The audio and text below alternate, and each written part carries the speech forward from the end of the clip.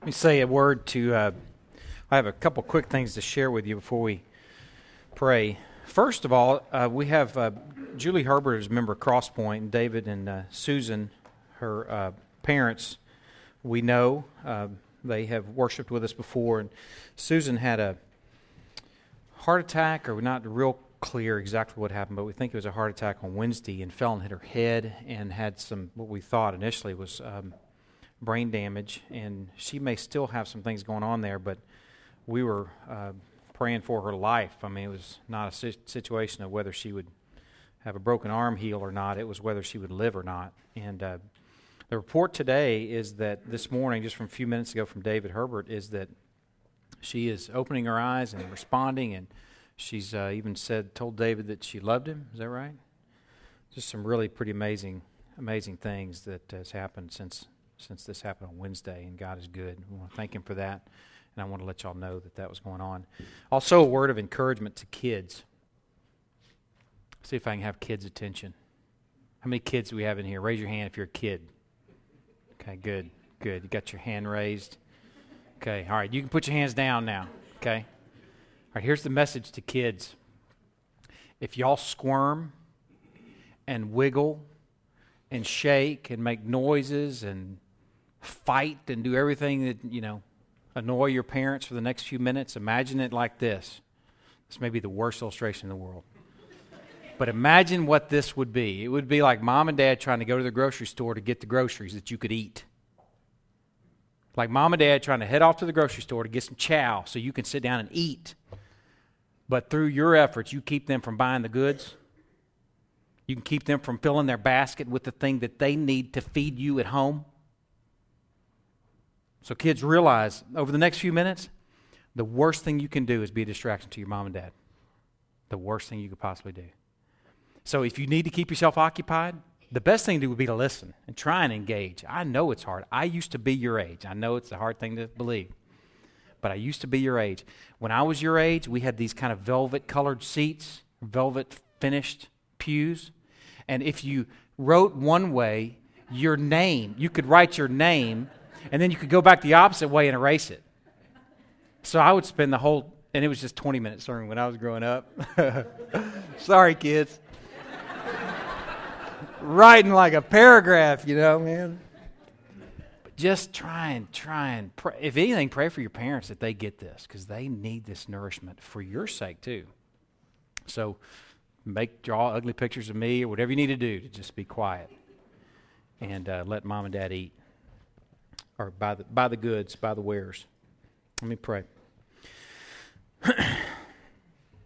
Lord, first of all, this morning I want to pray for Terry Blankenship and for First Baptist Church, Greenville. Lord, I want to pray for Terry and his family, his marriage. I want to pray that is his primary ministry, that he sees FBC and his many pastoral roles as all secondary to his ministry to his wife. And then, Lord, that he has a ministry toward the rest of his family that is an expression of the time that he's spending in the Word together, that the Word is running him through and it's finding purchase at home first. Lord, I pray also that it's gushing over onto a people, and that First Baptist Church Greenville is enjoying the truth, that they're growing in the faith, that they are enjoying the cross and marveling at grace. Lord, I pray too that they won't have room to seat everybody that you bring to that fellowship. And we pray for your glory among that people, Lord. I pray that you will guard us and guard them from ever having a spirit of competition, but that we will cheer for each other for your name's sake. Lord, also this morning we want to thank you for what you have done in Susan's mind and body these last few hours. And Lord, we are just amazed by your grace and your mercy in healing her. Lord, we pray for a continued healing, that you will just return her to full health so that she can worship you yet and enjoy you yet here with her family. Lord, we recognize that you are sovereign, that you're on your throne, and that you know all things, and we share the desire of our heart is that we have her for longer. Lord, also this morning I want to pray for kids. I pray that the kids will be engaged in these next few minutes and that they will be attentive. They'll see their mom and dad as getting the goods that they can bring home to them, and that you'll give them a self-control that they may not have in and of themselves. And Lord, last I want to pray for Bayat. thank you for the sweet privilege of seeing this video this morning and recognizing a young man that sacrificed everything to follow you and wants the world to know, publicly profess his faith in Christ. Lord, we pray that you will bring others to faith through Bayat's ministry and through his gospel out loud, his life of following you, Lord. We just pray that he will be used for your glory and that he will be spent for your name's sake. Lord, we thank you so much for the ministry that's taking place over there. We recognize that that you take and use feeble instruments for your glory, and we just appreciate the sweet privilege of in some way being able to pray for and enjoy Bayat's journey. Lord, we turn these next few minutes over to you. I pray for an attentiveness that's beyond me, that's beyond any one of us, where we can engage something that matters. I pray that this dangerous thing that I'm giving this people today will be used for your glory. We pray these things in Christ's name. Amen. I'm going to read first two passages. They're not passages I'm preaching from, but they're passages that I've preached from these last couple of Sundays. If you want to read with me, you can. First one is in Romans chapter 8. All I'm going to do is read them. I'm not going to preach from them again, but I'm going to be referring to them over the course of the message this morning. So that's why I just want to take a moment just to read them. Romans chapter 8. And I'll give you page numbers as I flip through these things that reconcile or that coincide with your pew Bibles if you don't have your Bible today. Romans chapter 8. Verses 12 and 13. So then, brothers, we are debtors. Paul's writing to the church at Rome. He says, we are debtors. We're debtors because back in verse 1, because there is therefore now no condemnation for those who are in Christ Jesus. Because back in chapter 6, that this free gift of salvation has been given. So then, brothers, we are debtors, not to live, or not to the flesh, to live according to the flesh. For if you live according to the flesh, you will die. But if by the Spirit you put to death the deeds of the body, you will live. Okay, turn to Galatians chapter 5.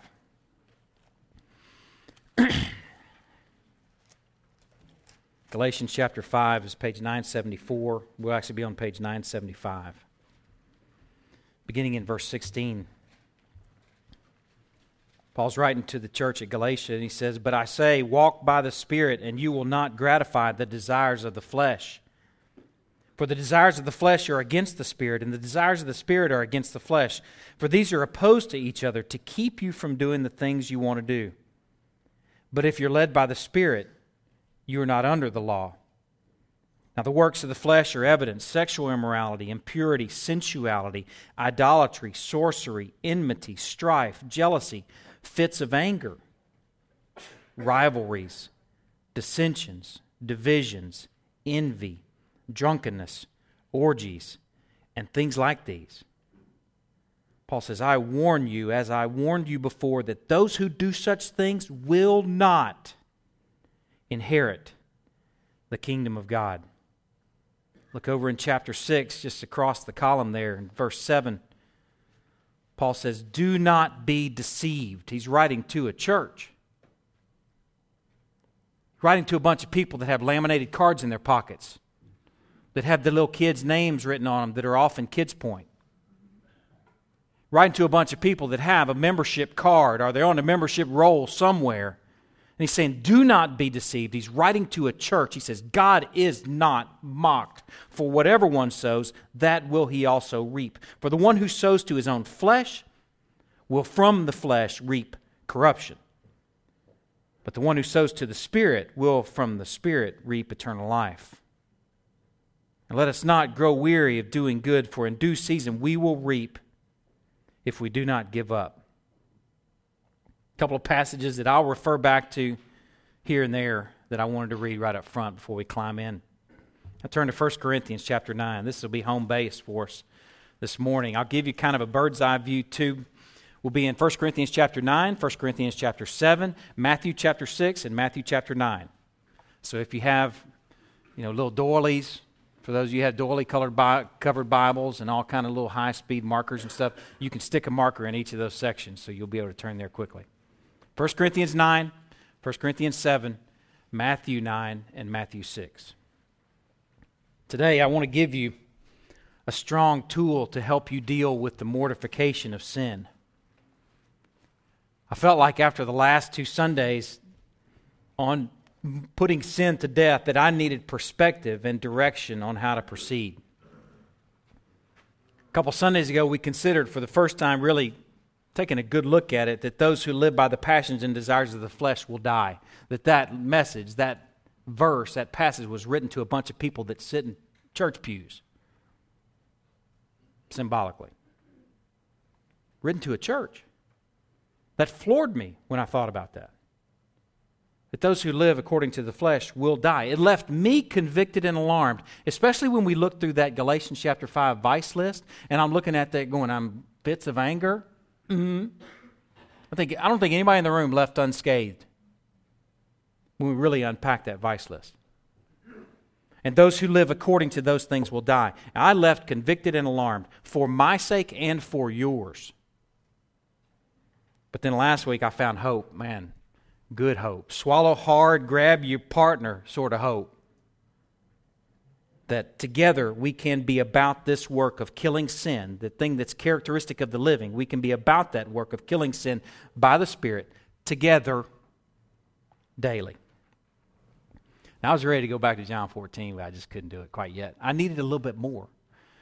Something kept me stuck to 1 Corinthians chapter 9. I tried to pry myself loose and get back over to John 14, but I couldn't do it. I couldn't make myself go there. So I trust that the Lord is bringing us to this passage to help us and to aim us in this venture of putting sin to death. So here we are in 1 Corinthians chapter 9. I'm going to begin in verse 19.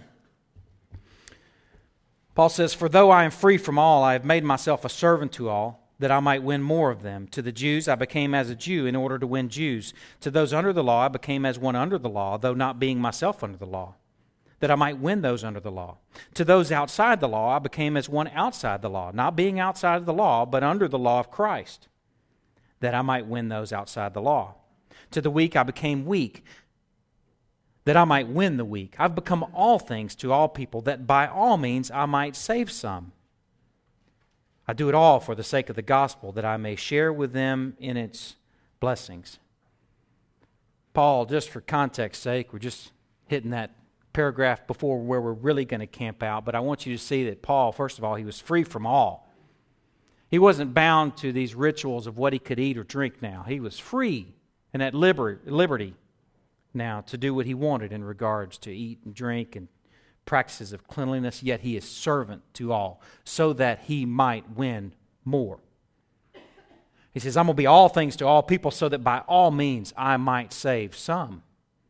And he's doing all these things for the sake of the gospel. And then he illustrates the point that he's making with this next paragraph that we're going to camp out in this morning.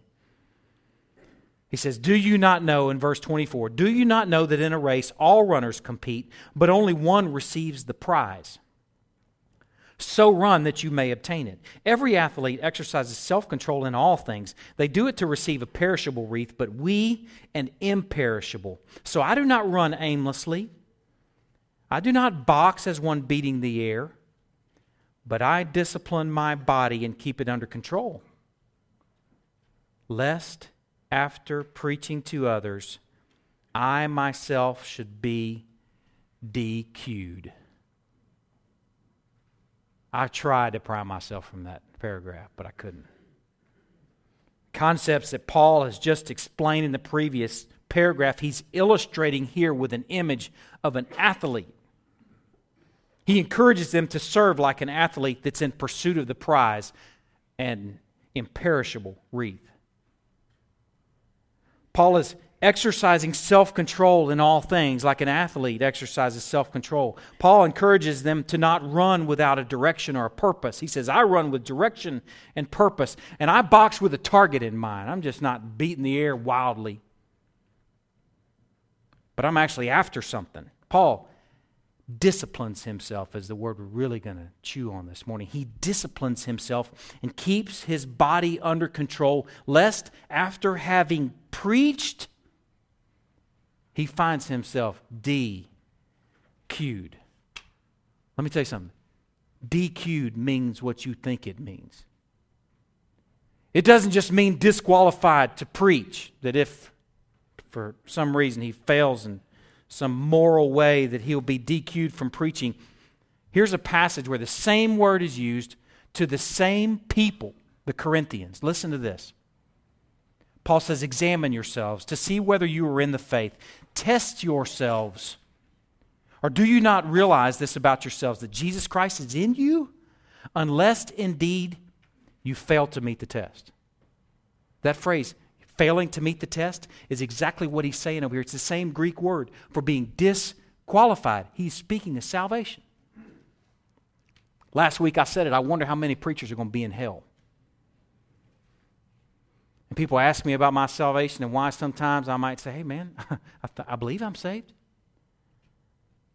People say, how come you're just not saying you're sure of that? Because if you're not sure, how can I be sure? I said, well, it's kind of like they asked the old man. They said, hey, old man, you lived here all your life? And he says, no, not yet. True believers are going to persevere. I haven't lived the rest of my life yet. Who knows what I'm capable of? I hope that he'll bind my heart like a fetter. Like grace will bind me to him. Man, that's what I'm begging for. I wonder how many preachers will be in hell. And I hope and pray that I'm not one of them, finding myself DQ'd because I've lived according to the flesh, not according to the Spirit. That maybe thinking that I've preached it meant that I've lived it. Or maybe you could think that since you've heard it, that you lived it. He says, man, I discipline my body that I may not find myself disqualified. He is not afraid to leave them alarmed with what he's saying. Let's look, just for the sake of context. Chapter breaks just really mess us up. So just ignore that next chapter break where it says 10 in your Bible, and just hear this as all part of the same conversation. He's saying, I discipline my body, I keep it under control, lest after preaching to others, I find myself DQ'd. I want you to know, brothers, there it is again, he's writing to a church.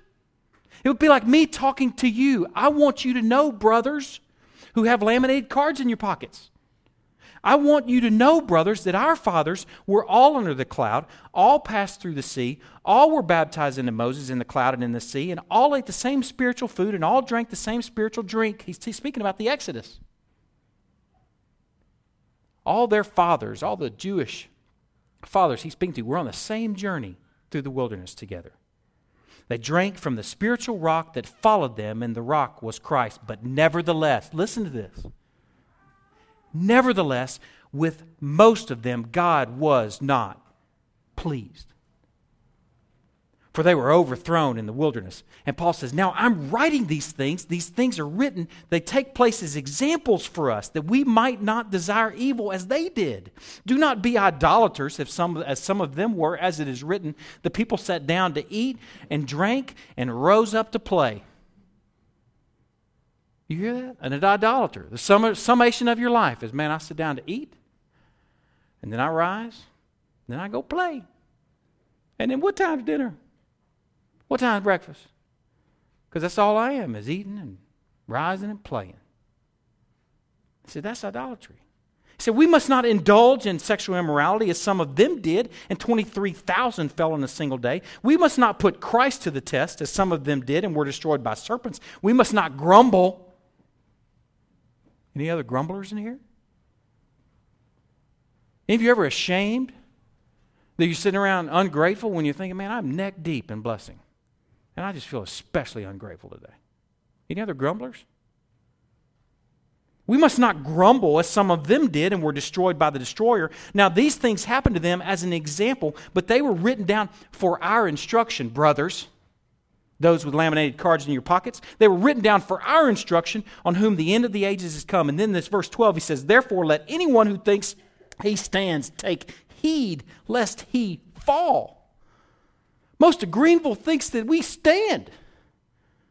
When I talk with generic Greenvilleite, hey man, are you a Christian? Oh yeah, man, me and God were square. Yeah, I prayed a prayer when I was a little kid, you know. I got no use for the bride. I got no use for church or being searchable or walking with the people of God. But me and God, we're square. I take heed. Or I think I stand, and I'm thinking, man, you need to take heed, homie.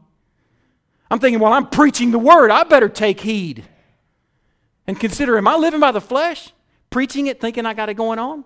If Paul, superhero apostle Paul, saying, I take heed lest I fall. The way he's taking heed is he's disciplining. He is in his body. He is disciplining his body. He's not sitting around on flowery beds of ease saying, hey, me and God, we're square. Paul is writing to a church, and what he is saying in this passage is he's saying God will not be mocked. He's saying you can't be friends with the world and friends with God. He's saying you can't serve two masters. He's saying you can't live according to the flesh and live, for you'll die. All those things are captured right there. God will not be mocked. Even the preacher can find himself DQ'd, not having lived what he preached. Remember I said a couple weeks ago that it's not the matter of knowledge, but the manner of knowledge that marks the true believer? It's not how much knowledge you got, but it's whether it's undoing you and running you through. Whether it's being lived out.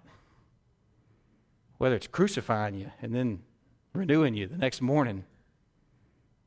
Whether it's wrecking you and leaving you different. The preacher can find himself having preached it and think because he preached it that he lived it. But he may find himself, well, I may find myself DQ'd because all the while I preach, I've been living according to the flesh. Take heed lest you think you stand, that you fall. God will not be mocked. He who lives according to the flesh will die. Those who practice such things, that vice list, and there's tons of vice lists in the New Testament, will not inherit the kingdom of God. Brothers, is this an inappropriate message for the church? Doesn't look like it. What Paul did, taking heed, is he disciplined his body like an athlete. We learned the last couple of weeks that our flesh has passions and desires, and while we can kill the works of those misdeeds of those passions and desires, we cannot and won't kill the passions and desires themselves because they come with our flesh. This side of glory, those passions and desires will always be there, and if you think you got something taken care of, put a check in that block and watch how fast it rears its ugly head. Take heed lest you fall. You think you stand and got that all taken care of. This fallen body comes with those passions and desires, and this Paul, this apostle superhero, this guy disciplined his passion and desire-riddled body. The word discipline is also translated in other passages and in the original language, from the original language, it's translated buffeted. It's a weird word. It's weird because this may be different from anything that we do.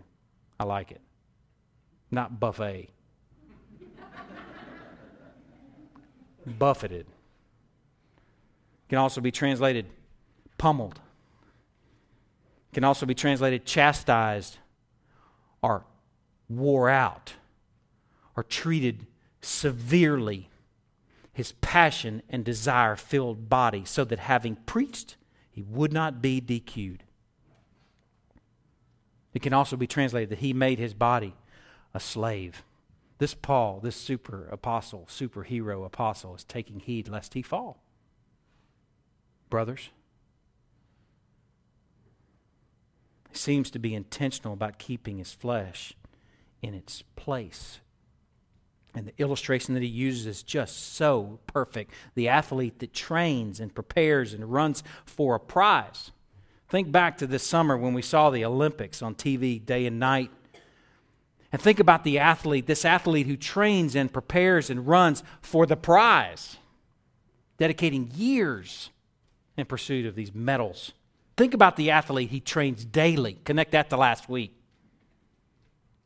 He trains daily. He trains on bluebird days. He trains on rainy days, on cold days, on hot days. He trains even when his body says, no, man, stay in bed this morning.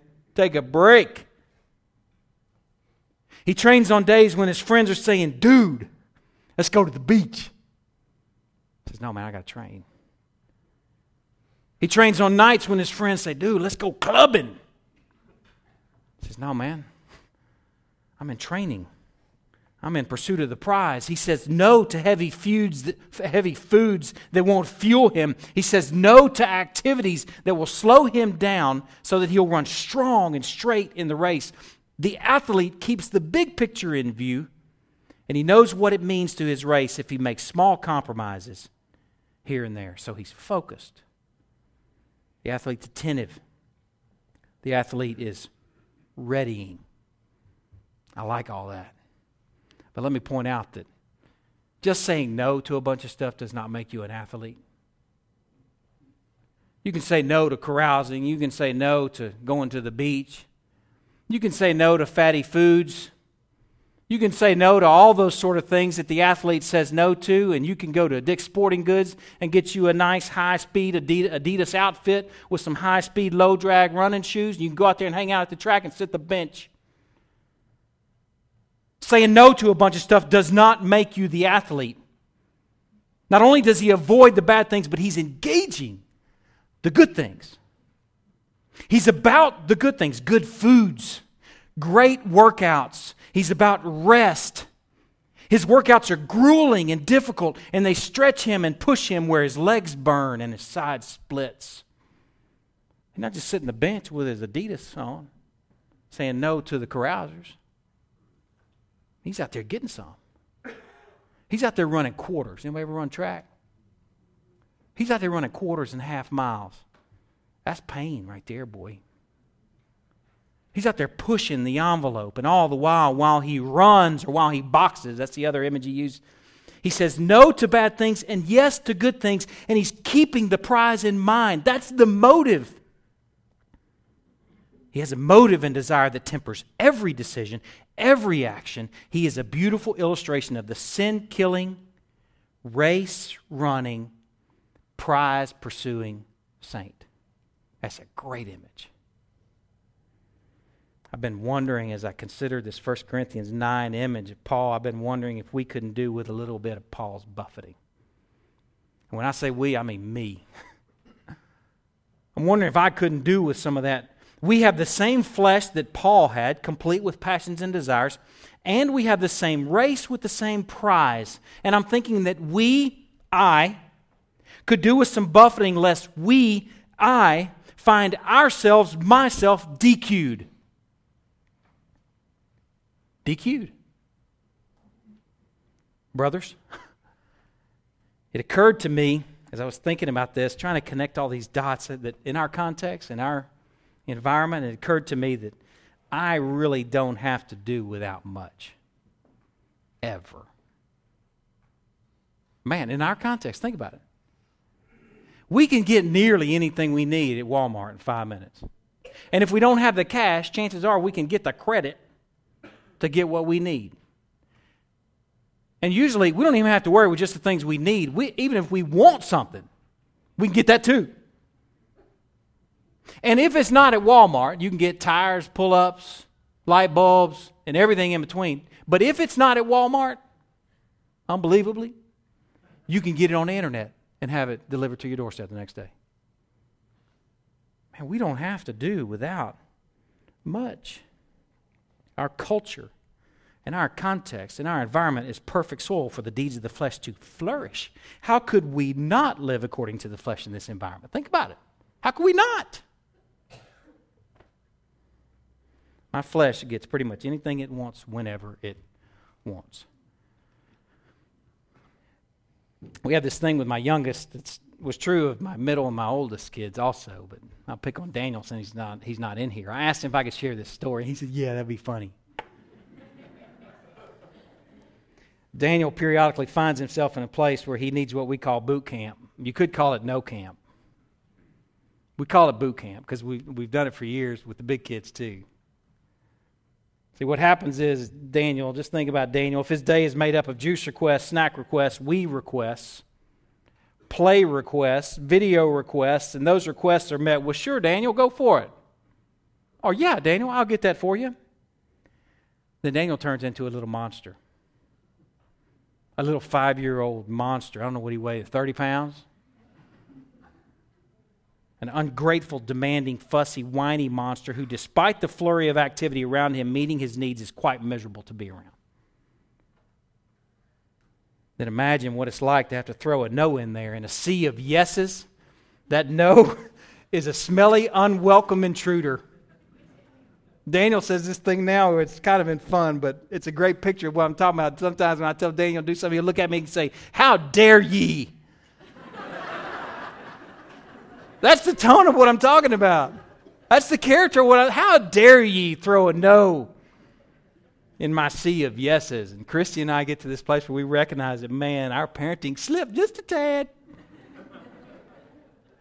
That boy needs to hear some no. He needs to go to no camp. So the sea of yeses becomes a river of no's so that he remembers how to handle it when he doesn't get his way. How about that? So what kind of people might we be if we're surrounded by whatever fancies us at arm reach at any moment? And we can get it. We get our needs in a moment's notice. We can get our wants in a moment's notice. What kind of people can we be? We can be monsters, terminally discontent, like this little monster I'm describing. The antithesis, the exact opposite of the race-ready athlete. How could we possibly buff it in this environment? Paul's approach to his flesh, I think, can give us some help with our super colossal, I love that word, super colossal self-indulged flesh that's fostered and fed by a culture of plenty. This concept of buffeting can help. Paul's buffeting. We go to some of these things that Paul tells us about himself. We can learn some things about the nature of Paul's buffeting. His buffeting involves scourgings, beatings with rods, being stoned, being imprisoned, being shipwrecked, being adrift at sea, holding on to that one last plank while the waves crash over you and you're freezing all night long till you get saved. His buffeting involved being hungry, thirsty, often without food, cold, and exposed. And most of this, the reason he's able to say I'm buffeting myself, most of this, if not all of this, he walked into knowingly, saying, bring it. I'll take it. We're in a very different context here in Greenville, wouldn't you agree? Scourgings, beatings with rods, shipwrecked, all for the sake of the gospel. Our version of this might be, as Paul is shipwrecked on the way to plant a church, that we have a flat tire on the way to church. Isn't that sad? All these things he's talking about that are buffeting, we don't have access to. So how can we buffet? Here's one really good way that I have to admit to you is quite underdeveloped for me. I mean, completely underdeveloped for me. We can buffet our bodies and make them our slaves here in safe Greenville by fasting. That's right. You're going, what is that? I'm going to define it here in a minute. Fasting. Fasting is all over our Bibles in both Testaments. And I have to admit to you that I've never preached on it, and I have never even heard a sermon or a lesson on it. It's all over our Bibles. Listen, here's a snapshot.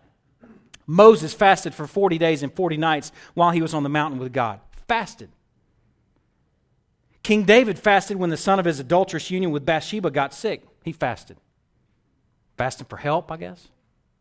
First one's fasting for fellowship. The next one, King Jehoshaphat proclaimed a fast throughout Judah for victory over the Moabites and Ammonites who were attacking them. Fasting for victory. The prophet Joel called for a fast to avert the judgment of God. The people of Nineveh fasted to avert the judgment of God. Queen Esther declared a 3-day fast for all the Jews prior to risking her life and visiting the king uninvited. Fasting for favor. And you know what? This isn't some old ancient, dusty Old Testament thing, because it shows up in our New Testaments too. The prophetess Anna, who proclaimed the birth of Jesus in the temple, fasted regularly. Luke chapter 2 tells us that she was worshiping and fasting with prayer day and night. Jesus fasted for 40 days and 40 nights while in the desert prior to beginning his earthly ministry. He's preparing for his ministry. Fasting. Now, I told you we were going to Matthew. Turn to Matthew chapter 6.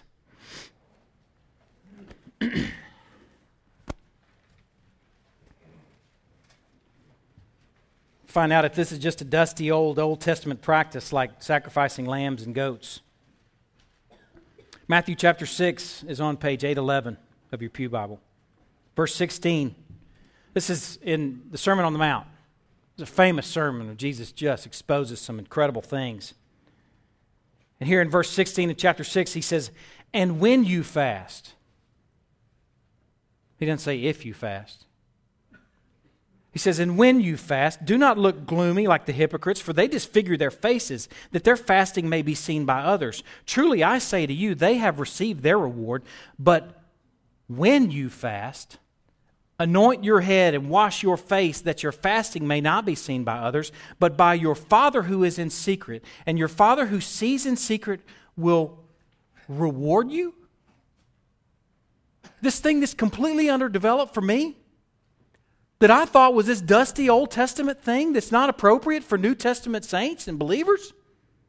This side of the cross, I'm thinking, man, he doesn't say if you fast, or for when we used to fast. He says when you fast. He says it twice. And then he said the beauty is there's a reward at the end of it, if you do it rightly.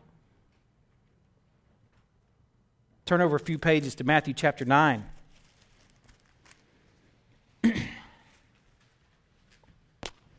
Matthew chapter 9, verse 14.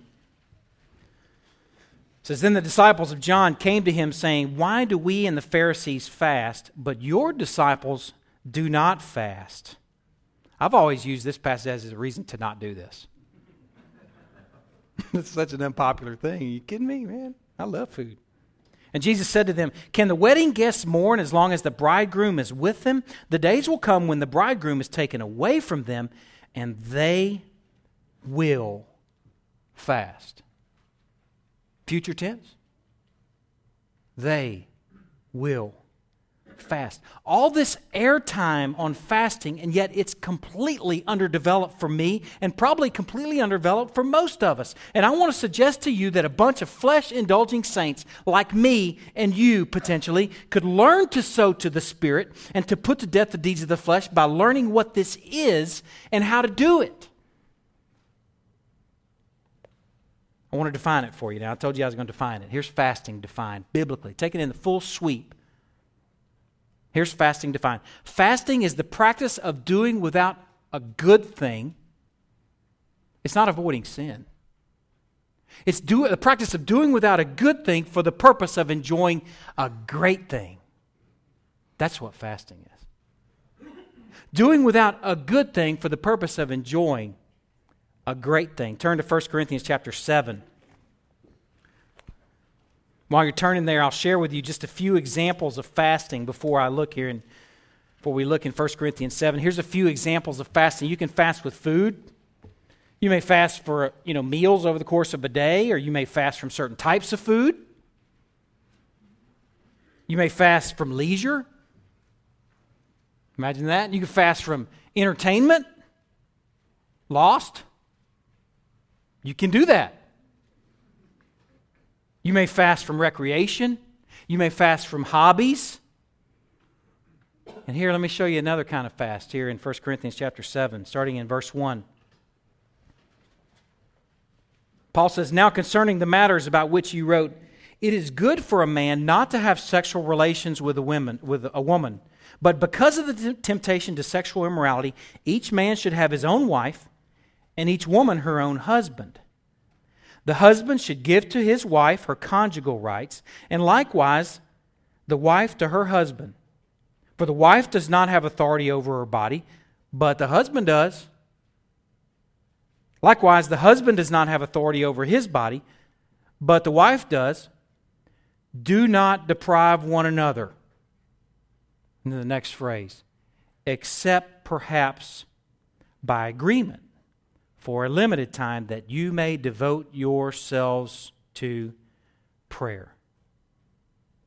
But then come together again so that Satan may not tempt you because of your lack of self-control." This is a great picture of fasting, even in the area of a good thing like sex within marriage. but it's fasting with a purpose. And here's the beautiful impact of buffeting or fasting, that if it's directed to a time of prayer, it can be a sweet time of devotion. It's denying yourself with a purpose, with a prize, with a reward in mind. You remember I said in the passage in the Sermon on the Mount that there's a prize or a reward? The reward is fellowship. The reward is being able to enjoy a dedicated time with God, saying no to a good thing for a while so that you can enjoy a great thing for a while. Undistracted. And you got to recognize that prayer goes with it. Fasting from this without prayer defeats the whole purpose. A practice of fasting could help in teaching our body what a no sounds like, so that we're not colossal flesh-feeding monsters. Now, for the important, subtle nuance of fasting and buffeting. I've been talking to people all week, sharing with them this complicated thought, this realization that what I'm doing today in preaching on fasting, I feel like I'm giving everybody a loaded weapon, like a rifle. And a loaded weapon is cool. I mean, you may not think like this, but I do, because I eat squirrels and deer and rabbits and stuff like that. So when I'm thinking somebody's giving me a loaded weapon, I'm thinking dinner. Handing you a loaded weapon is a good thing because you can actually go get some dinner. But the problem is, handing somebody a loaded weapon, you could also end up shooting yourself or your neighbor. And I feel like in even addressing this thing about fasting, I feel like I'm giving you a loaded weapon because it's so easy to get this wrong. In fact, most, if not every pagan religion has a pretty serious commitment to fasting. I was in Jordan this late fall where they had Ramadan going on, and man, everybody's walking around mad all day long because they're fasting. And then as soon as prayer is on in the evening, man, it's on. We were sitting in a restaurant where we're sitting over a plate of food with a whole restaurant full of people, and then when call to prayer goes, boy, the feed is on. The focus in that is just don't eat or drink during the day. I think every probably pagan religion has some commitment to this thing because it's so easy to get wrong, which is maybe why it's underdeveloped, undertaught, and underpracticed. I want to give you some pictures of what this might look like to shoot your neighbor first. How could you shoot your neighbor with this good thing would be to impose your fast or buffeting on someone else. Hey man, I'm giving up TV. When are you going to cut your cable off? Hey, I'm fasting today. I fast on Tuesdays. When do you fast? Can you hear it? It's not so obvious, but it takes the same sort of approach. It hits you the same way. I'm fasting from leisure. Why don't you get off your backside and do something active with me? That's shooting your neighbor. Now here's what shooting yourself might look like with this good thing, this good weapon. You could shoot yourself in a couple of different ways. Shooting yourself would be to set out to fast for the purpose of self-righteousness. I want you to see what this looks like. Turn to Luke chapter 18. It's important that you see what this looks like. It's like safety training with a loaded weapon today.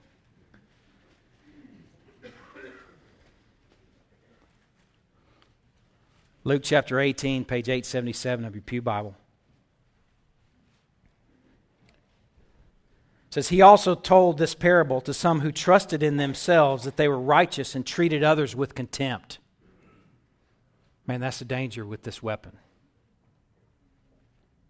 It says, 2 men went up to the temple to pray, one a Pharisee and the other a tax collector. The Pharisee, standing by himself, prayed thus, God, I thank you that I'm not like other men, extortioners, unjust, adulterers, or even like this old tax collector over there. I fast twice a week. I give tithes of all that I get. Check me out. Aren't you glad you got me on the team, God?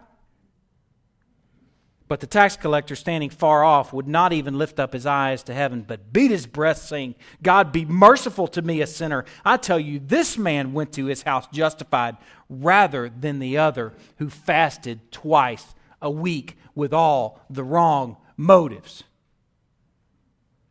That's how you can shoot yourself in this thing. That approach has the character of doing this as an earner rather than a debtor. Remember what we talked about in Romans chapter 12 and 13? Chapter 8, 12 and 13? We're doing this as debtors, not earners. You cannot earn God's favor. Fasting or buffeting in this case is done to please God or to earn His favor. And when you approach God trying to earn His favor, then what you're saying is that the cross didn't already do that. What a wicked thing. That's what I'm saying. You can shoot yourself with this. A good thing. Misunderstanding it, man, you just whack yourself. I'm going to tell you what, too, this will make for a roller coaster of faith, and your spiritual well-being will be based from day to day on how you did with your fast that day. Who's at the center of that? You are.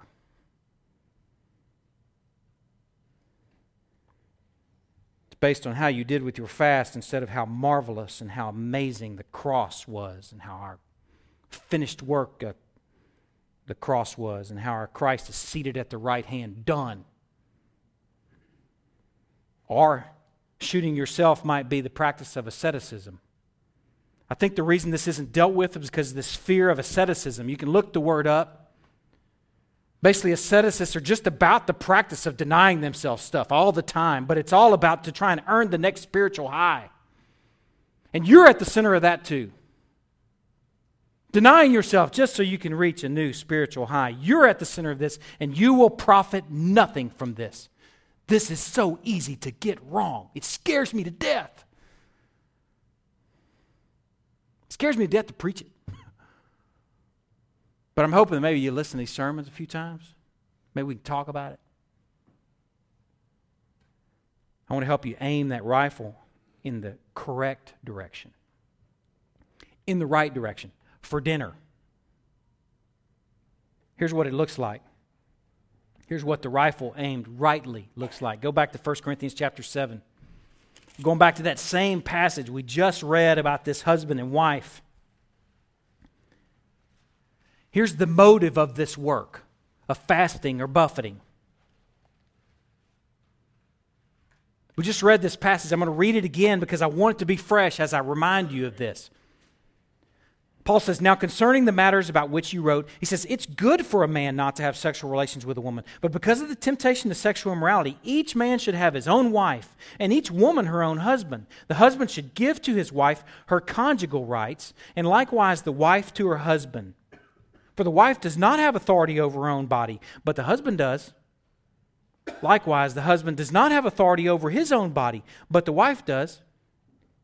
Do not deprive one another, except perhaps by agreement for a limited time, that you may devote yourselves to prayer. But then come together again, so that Satan may not tempt you because of your lack of self-control.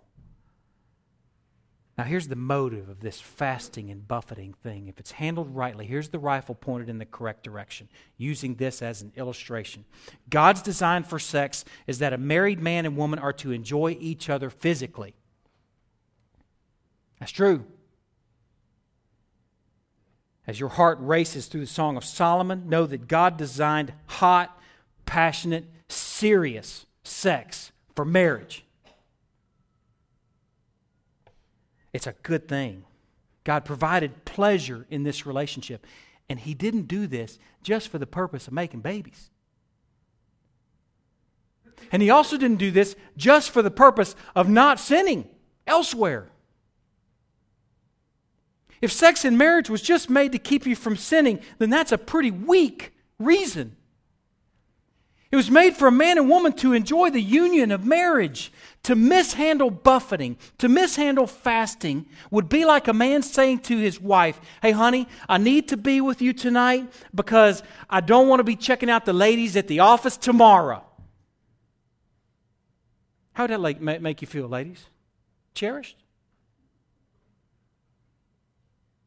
You're just like a Band-Aid. If that's all this is, man, it's going to fall flat on its face. If you're just about the work of fasting or buffeting for the purpose of saying no to sin, you're missing it. You are missing it. Is there a product of the husband and wife being together? A beautiful byproduct of them being together? Yes. Homeboy has resistance against scoping out the ladies on Monday because they were together Sunday night. Absolutely. There's a protection in that. But is that the purpose of their union? No. That's not why they come together. They are to be together to enjoy God's perfect design for marriage and oneness. Their physical union is an image bearer of the joy that we'll experience in the presence of our groom, Jesus. That's the motive of this. We don't fast to kill sin. We fast to enjoy the greatness of God. We say no to a good thing so that we can, without distraction, enjoy a great thing. And there's a beautiful byproduct that we have greater strength in saying no to a bad thing. You got to understand the motive. If you get the motive wrong, then it's the irony is you're trying to defeat sin and you're actually sinning. That's the irony. This can be such a good thing if it's pointed in the right direction. This motive is the dinner that I'm hoping to give you with this rifle. That's the well-aimed round of fellowship with the living God. That's the trajectory of intentional enjoyment of the great by denying, even for a time, yourself the good with the sweet byproduct of a special strength in putting to death the deeds of the flesh. I feel like this message this morning is so important because of the last 3 sermons, man. Between the last 2 and the one today, we can just be about, hey, man, you killing some sin today? Yeah, man. I got like 8 sin I killed today. Boy, it was awesome. What's on for tomorrow? I mean, I got 7 or 8 more I'm after tomorrow. This godless pursuit. It's so dangerous. It's such a good thing, but it can be completely godless. I've been burdened as we've studied this that we could get it wrong, and I don't want us to get it wrong. I don't want us to miss the motive. When I was 14, I took driving lessons from my coach. When I was 14, this would have been 1981 or something like that. 1981, you know, this is a car used for driver instruction, so it's going to be big. It was a big Buick. It was a big blue Buick that had 2 doors, but it had a back seat. And it had those doors that were so big and long that when you open them, like it would open up into the whole other lane. And when it shut, you know, it just like it took about 30 seconds for it to swing closed. And this Buick was big, man. It was wide. And I'm learning how to drive on Louisiana highways, country roads, which are not wide. Little bitty narrow roads. And the thing that's interesting about Louisiana roads is that they're just not these average, ordinary ditches right next to you. It's like a swamp. I grew up in Bobef Swamp. And the country roads around Bobef Swamp, man, you run off the road and you're swimming with the water moccasins, boy. You got a crawfish coming out of your ear. I mean, staying out of those ditches is important. And the fact that these are narrow roads, I'm driving a car that's bigger than a lane. And I'm watching that yellow line, and I'm watching Cooter coming down from the other direction in his blue pickup with the primer colored door. And man, I'm trying to avoid that. I'm trying to avoid the ditch, and I'm all over the place. And it's not till I figure out that I need to be mindful of those things, but I've got to focus on where I'm going before I level out. And when I focus on the prize and I focus on the reward of being with the King of Kings and Lord of Lords and having a dedicated time enjoying the great, then there's a beautiful byproduct that I avoid the ditches, that I avoid the yellow line. But if all we are about as Christians is saying no to stuff, then we're like that athlete that's sitting out there on the track, on the bench, wearing his Adidas and his high-speed, low-drag Air Jordans. and aren't about the work and aren't on the journey. Being a Christian is more than just saying no to bad things or avoiding the ditches or the yellow line. It's about enjoying the grand prize, an amazing God worth dedicating time to. Let me pray.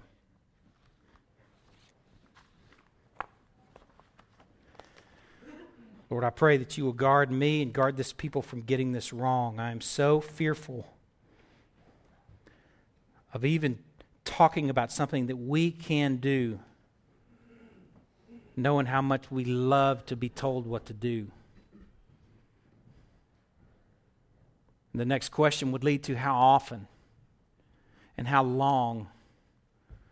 Lord, I pray that the spirit of this engagement of buffeting and fasting, the spirit is rightly exposed this morning. I pray that it's rightly caught and that you will guard me and guard this people from just thinking that we can go get some checks in the block and go do our religious duties to earn our salvation. But Lord, that as a people, fearfully and humbly,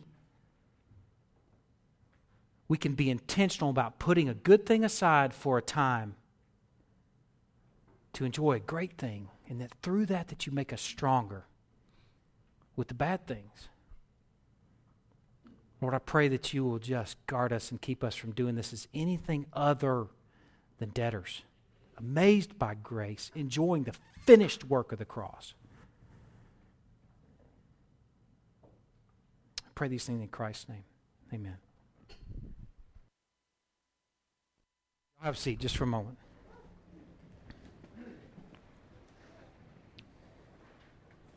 I want to encourage you, if you have questions about what you've heard this morning and you need to talk about that, then please email me or call me or talk to the elders. Or I'm accountable for what I say up here this morning, every morning. I'm accountable for what I teach, and I encourage you to search the Scriptures. And if it's true, then obey it. If it's not, man, confront me, please. I beg you. I want to take such great care in engaging things like this, all things. Especially this weapon. Man, what a great but dangerous weapon. I encourage you to just consider what it might look like. It might look like saying, this month I'm not going to watch this TV show. And instead, it's not just saying no to something. Instead, during this time, I'm going to read my Bible and pray with my spouse. Or it might look like saying no to something, but please, if it's not replaced with prayer and pursuit and enjoyment, then I don't know what it is. It's sin. So I encourage you to consider what that might look like. Next week, we're going to be taking the Lord's Supper together on Sunday morning. Something else that's going to be happening next week is Jeff Simmons and his family will be in from Jordan. It's a family that are going to, in many ways, be related to Crosspoint like the Hucks are, a family that we are walking with on the other side of the world, a missionary family that's going to become part of this church officially. We'll present them for membership next week. We've been walking with them for years through distance. Well, every time Jeff is here, he engages us, but he's listening to sermons online. I mean, they're walking with us through, despite the distance. Pretty amazing. And they want to walk with us people. So they're going to be here next Sunday. He's going to be baptizing his daughter. We'll be taking the Lord's Supper together, and it'll be a great time to get to know them. We're bringing them back from Jordan for this purpose. Realize whenever someone stands up here and we're presenting them for membership, that's a big deal. And it's worth bringing someone for $8,000 or whatever it cost us to have a family here for 3 weeks so you can get to know them, so they can get to know you, and so they can stand before you and say, we stand with you guys in agreement and worship and wonder. So they'll be here next week doing that. Also, just to make a note on your calendar, February 1st, we're going to have our evening, or in that evening, we're going to have our annual membership meeting. We do that annually, once a year. That's why it's called that. And it's for membership. So if you're not a member and you're considering that or considering becoming a member, nobody wants to rush you, but just know that you're not invited to that. It's not exclusive, but it's for family. It's family who's committed to be searchable and walk with each other, to sit around the table together and to look at the last year and to look toward the next year. So please understand that it's not trying to be exclusive. It's just for the family to sit together and talk about family matters for one evening at least. And then the last thing is tonight at 5 p.m., we're going to do something with the men And I want to kind of give some parameters to this, 15 years or older. You know, if there's just some kind of unique situation where somebody's 14 or something and needs to go. But I think it'd be appropriate for 15 years or older, young men and then men. We're going to have a time together called Wrangler Night. It's my name. I made up, and I like it. So if you don't like it, I'm sorry. It is what it is. So Wrangler Nights at 5 p.m. out at the Yachts. And I think we may have a map online, or we can put a map online or something like that if you don't know how to get to the Yachts. But you go past their house. You don't pull in the driveway because there's a baby shower going on. You don't want to get things mixed up. Trust me. But you go down to the second gate, and we're going out to a campfire in the woods. And we're going to sit around, bring your Bible, and bring a folding chair for those men that are 15 years and older. And that's not just for membership. So the annual membership thing was just membership. So if you're visiting and you kind of want to get to know what we're about, and you're a man, you're welcome. So ladies, you're not allowed. Sorry. So y'all stand, and I'll dismiss you. Lord, I pray that you will just guard us from mishandling what we've engaged today. Lord, I pray as just a humble, lowly people that we can just consider some good things that we may put aside so that we can enjoy the great thing, and that you'll just guard our hearts in this, that we'll not shoot each other or shoot ourselves, but that we'll engage you in a way that maybe we haven't before. And Lord, we're thankful that a byproduct of that pursuit may be that we have a resistance to sin that we didn't have before. And we thank you for your design, Lord. Pray that you will bind us to it, tie us like a fetter to it, Lord. In Christ's name we pray. Amen. Thanks.